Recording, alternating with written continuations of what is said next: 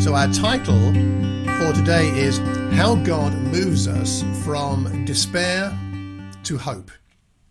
How God moves us from despair to hope. And I think we see that in this psalm. This psalm is one of the psalms of lament, they call them, and it begins in despair. Out of the depths I cry to you, Lord. But it ends with hope. He himself will redeem Israel from all their sins. And a lot of life is like that. A lot of situations in life are like that. We go from despair to hope with God. And God takes us there. Even if sometimes he doesn't fix the issue, fix the problem, he's still able to take us in a spiritual sense from our despair to a place of hope. We see this again and again. We get hope from God, even when it doesn't appear to be reasonable or to expect it. And it's God. And one of the things you might like to do, just as an idea, is the word Lord appears in this psalm 8 times in 8 verses. And so it might be interesting to do your own Bible study on what you learn about the Lord from the references in this psalm. What does it tell you about his nature, his character? But that's something for your own personal Bible study if you'd be interested in that. The psalm basically falls into 2 halves, verses 1 to 4 and then 5 to the end. The first part is about how God can handle our despair. He can handle our despair. If he's going to take us from hope to despair, he's got to be able to handle our own despair. So what do we see the psalmist doing at the very beginning? At the beginning, he's being honest about his need and about where he's at. He says, out of the depths I cry to you. Now, the word depths there connects with the sea in Hebrew thought. And the sea is a symbol of chaos. And so what he's saying there is, I am feeling like my life is chaotic. It is messed up. The bottom has fallen out of my life. And who amongst us has not felt that? At least once, if not many times in life. Maybe you're feeling it now. I hope that's not your experience. But even if it is your experience right now, God can handle it. The psalmist is honest. Lord, hear my voice. Let your ear be attentive to my cry for mercy. He's being honest in that he knows he needs mercy. He needs God's help. And of course, Bill, I'm sure, is praying this kind of prayer right now. And we pray this for him, to support him. The word cry here, there are different words for cry in Hebrew, and there's the word of cry, which is just a shout. But this word cry is more about speaking something with the expectation of a response. So it's like the kind of thing where you shout to somebody or call to somebody because you know they will respond to you. And so even in his despair, the psalmist is expressing that he has hope of a response, and because he knows who God is. So this is what we've got. And we do need God's help. I mean, we need God's help a lot. Whether you're in despair over the consequences of COVID, or whether you're in despair over the struggle to deal with racism that you experience or you see around you, or that we seem to have embedded in our society and around the world, or whether it's about modern day slavery, or whether you're in despair about issues in your own life, your own health or your family, or it's a very common experience, something we all can understand. One of the things we learn about God is that he is concerned about and interested in our despair, in our trials and in our troubles. Otherwise, why would he have sent Jesus to us in the first place? Wouldn't make any sense. He really cares. He's really interested. He understands, and he wants to be in it with us.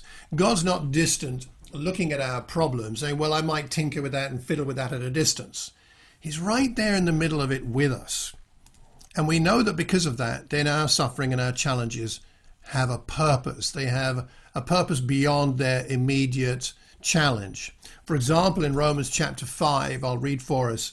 In Romans 5 verses 1 to 5, it says, therefore, since we have been justified through faith, we have peace with God through our Lord Jesus Christ, through whom we have gained access by faith into this grace in which we now stand, and we boast in the hope of the glory of God. Not only so, but we also glory in our sufferings, because we know that suffering produces perseverance, perseverance character, and character hope. And hope does not put us to shame, because God's love has been poured out into our hearts through the Holy Spirit who has been given to us.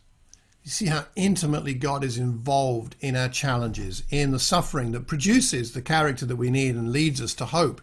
And this psalm is all about hope. But hope is meaningless unless there's been suffering.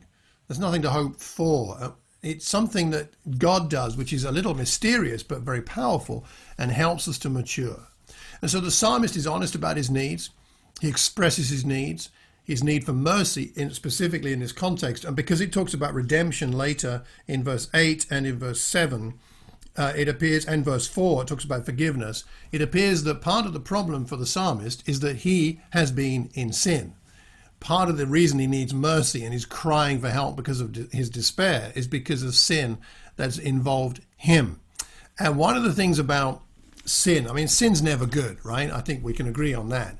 Sin's never good. But as a friend of mine once said, no sin is good, but if you do sin, don't waste it.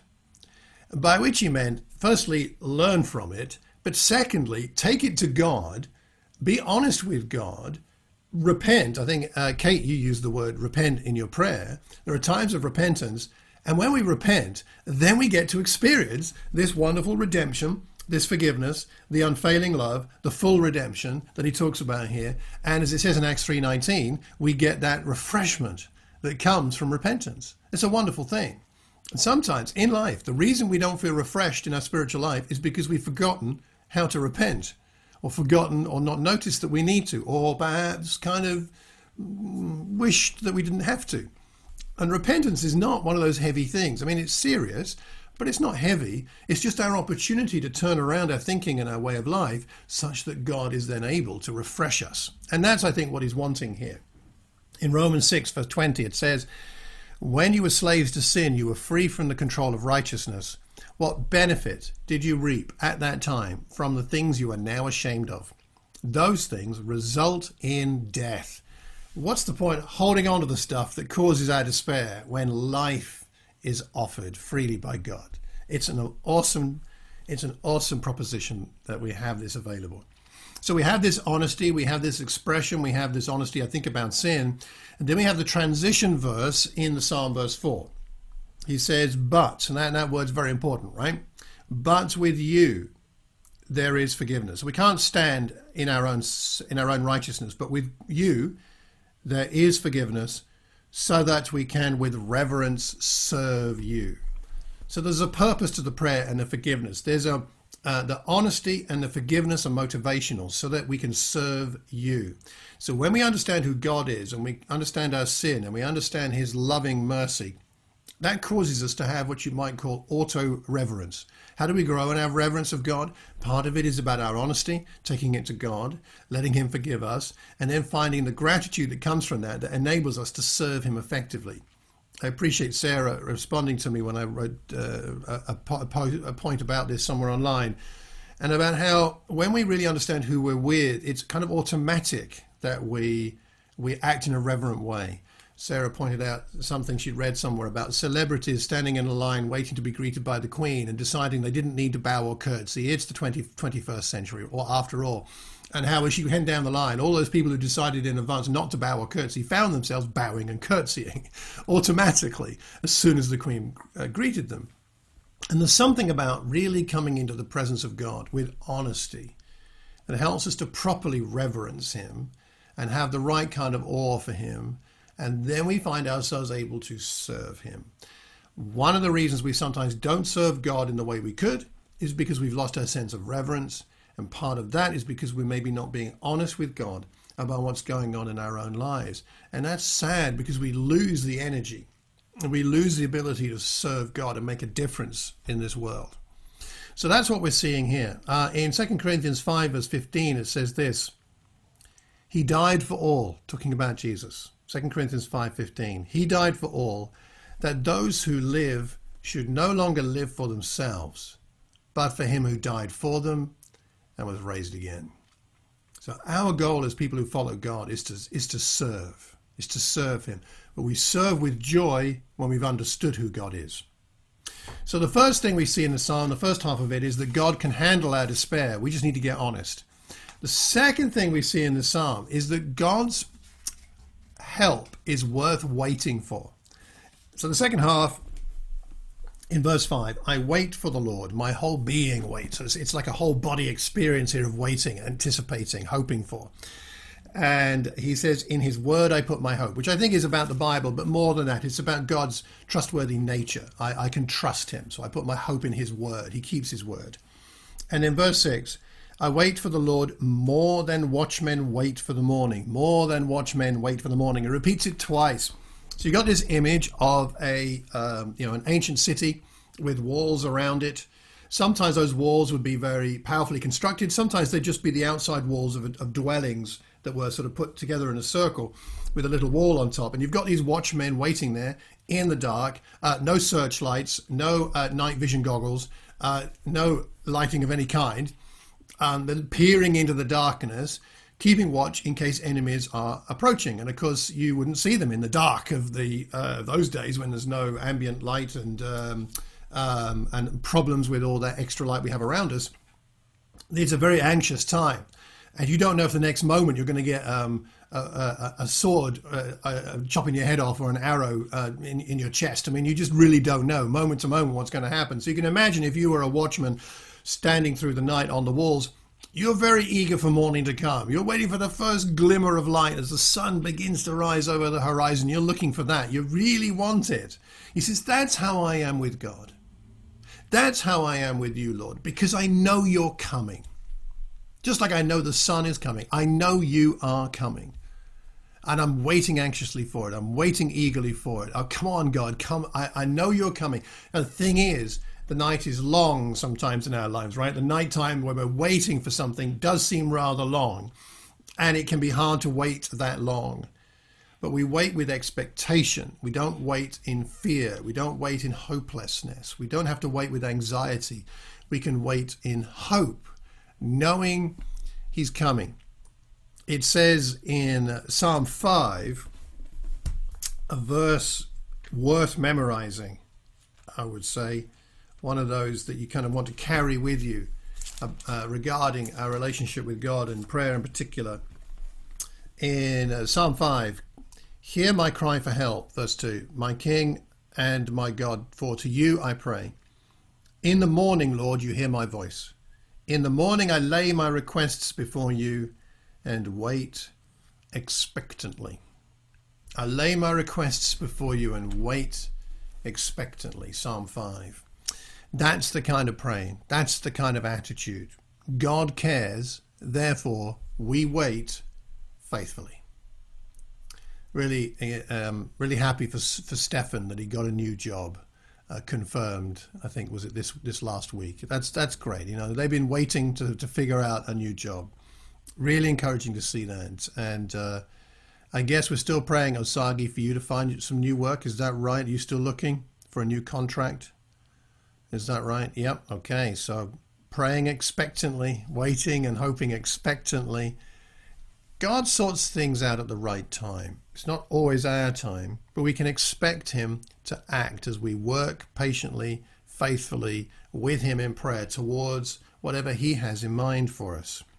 And so we wait with joy. One of the blessings of the Christian life, but it's a challenge too, is that we wait with joy instead of anxiety. The kind of waiting I think he's talking about here is the waiting like an engaged couple waiting for the wedding day. Like they're looking forward to it. It's a joyful waiting. Or those, we got young children here. I wonder what it's like when you're waiting for your birthday, when it's a week before and then it's 6 days and it's 5 days and it's 4 days and the countdown on the night before, you know, and trying to get children to sleep on the night before their birthday or Christmas Eve is jolly hard work. Some of us, I know, basically give up. I can't blame you. It is that, but that kind of joyful, excited waiting is, I think, what he's talking about here. God's going to show up. I'm going to wait. I'm going to wait eagerly, expectantly. I wish it would come sooner, but I know it's going to come. The right day, the right time is going to come.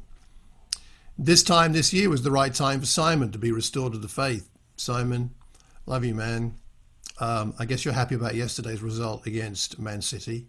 It's being a gooner. Let's see what happens this afternoon. I mean, it was many years of you attending church and many of us being friends for a long time before you came to the right time to be restored to the faith. And it doesn't matter how long it takes. It's okay. And I appreciate Patricia's patience of waiting, right? And and thinking about Jane being baptized on Friday. Jane and Kate, you've known each other for, I think, at least 10 years, right? Or you've been doing Bible studies, I think, for about 10 years, off and on. That's a decade. That's quite a long time. It is quite a long time, but does it matter how long it is? I don't know. It's God's timing. And I just would like to encourage us to think about the things that we hope for, the things that we're waiting for, that we allow God to have his timing, and that we, in the meantime, wait patiently, eagerly, prayerfully, laying our requests before God faithfully. Because in the end, in verse 7, the psalmist, it seems, gets this assurance. He begins in despair, crying out. Then he prays. He's honest about his sins. And then he remembers that there is forgiveness. And he remembers that the point of it is that then he can serve. And then he reflects on the fact that the way he waits is the right kind of waiting with his whole being, waiting for the Lord. And in verse 7, it's like he then turns to address the rest of his pilgrim group, the rest of Israel, because we turn from I to Israel in verse 7. Israel, because I now know this, because I've been refreshed in this, because I've been reminded of this about God and my experience. Israel, not just me, but us, we together. Israel, put your hope in the Lord. Come on. Let's put our hope in the Lord, everybody. Put your hope in the Lord. For with the Lord is unfailing love, his hesed, his unfailing love. With him is full redemption. He himself will redeem Israel from all their sins. He himself will redeem Watford from all its sins, or Chesham, or wherever. He is going to redeem from all our sins. That's who he is. And so we have this hope that we can then proclaim to other people. There is hope for you because we have this wonderful God.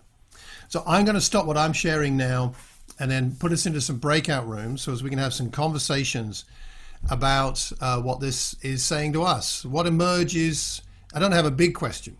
I would just say what emerges for us from this conversation. One of the phrases I really like in the psalm is in verse 3, if you, Lord, kept a record of sins, Lord, who could stand? Who could stand? We don't have any right to stand before God. But because of what Jesus has done, we can stand confidently before God. And communion reminds us of that. When Stephen is martyred in Acts chapter 7, he has a vision as he's being stoned. Verses 55 and 56, he looks up to heaven, he saw the glory of God and Jesus standing. He sees this vision of Jesus standing at the right hand of God. I see the heaven open and the Son of Man standing at the right hand of God. And the reason he's standing, people speculate, I think it's probably right, is firstly it's about victory, but secondly it's about welcoming Stephen. Saying, Stephen, I'm standing for you. I'm acknowledging your faith. So I'm standing to let you know I'm soon going to welcome you here. Jesus stands because we can't really in our sinful selves. But because of what he's done, we stand with him in his standing with God. Hebrews 4:16. Let us then approach God's throne of grace with confidence so that we can receive mercy and find grace to help us in our time of need. So as we take bread and wine, in one sense what we're doing is we're reminding ourselves that Jesus stands there for us, interceding for us, and he stands ready to give us what we need. And we wait expectantly and hopefully for that. But he stands ready, and in particular he stands ready always to provide the forgiveness that we need, which we need so desperately. And he gives that liberally and kindly and faithfully and without any sense of reluctance. He's eager to do that for us. So we're going to take bread and wine, and then we're going to sing, firstly, the song There Is a Redeemer, which contains the verse about us standing in glory in verse 3. And our final song is also about the way that Jesus stands for us. So we'll come to that a bit later. But let's pray together.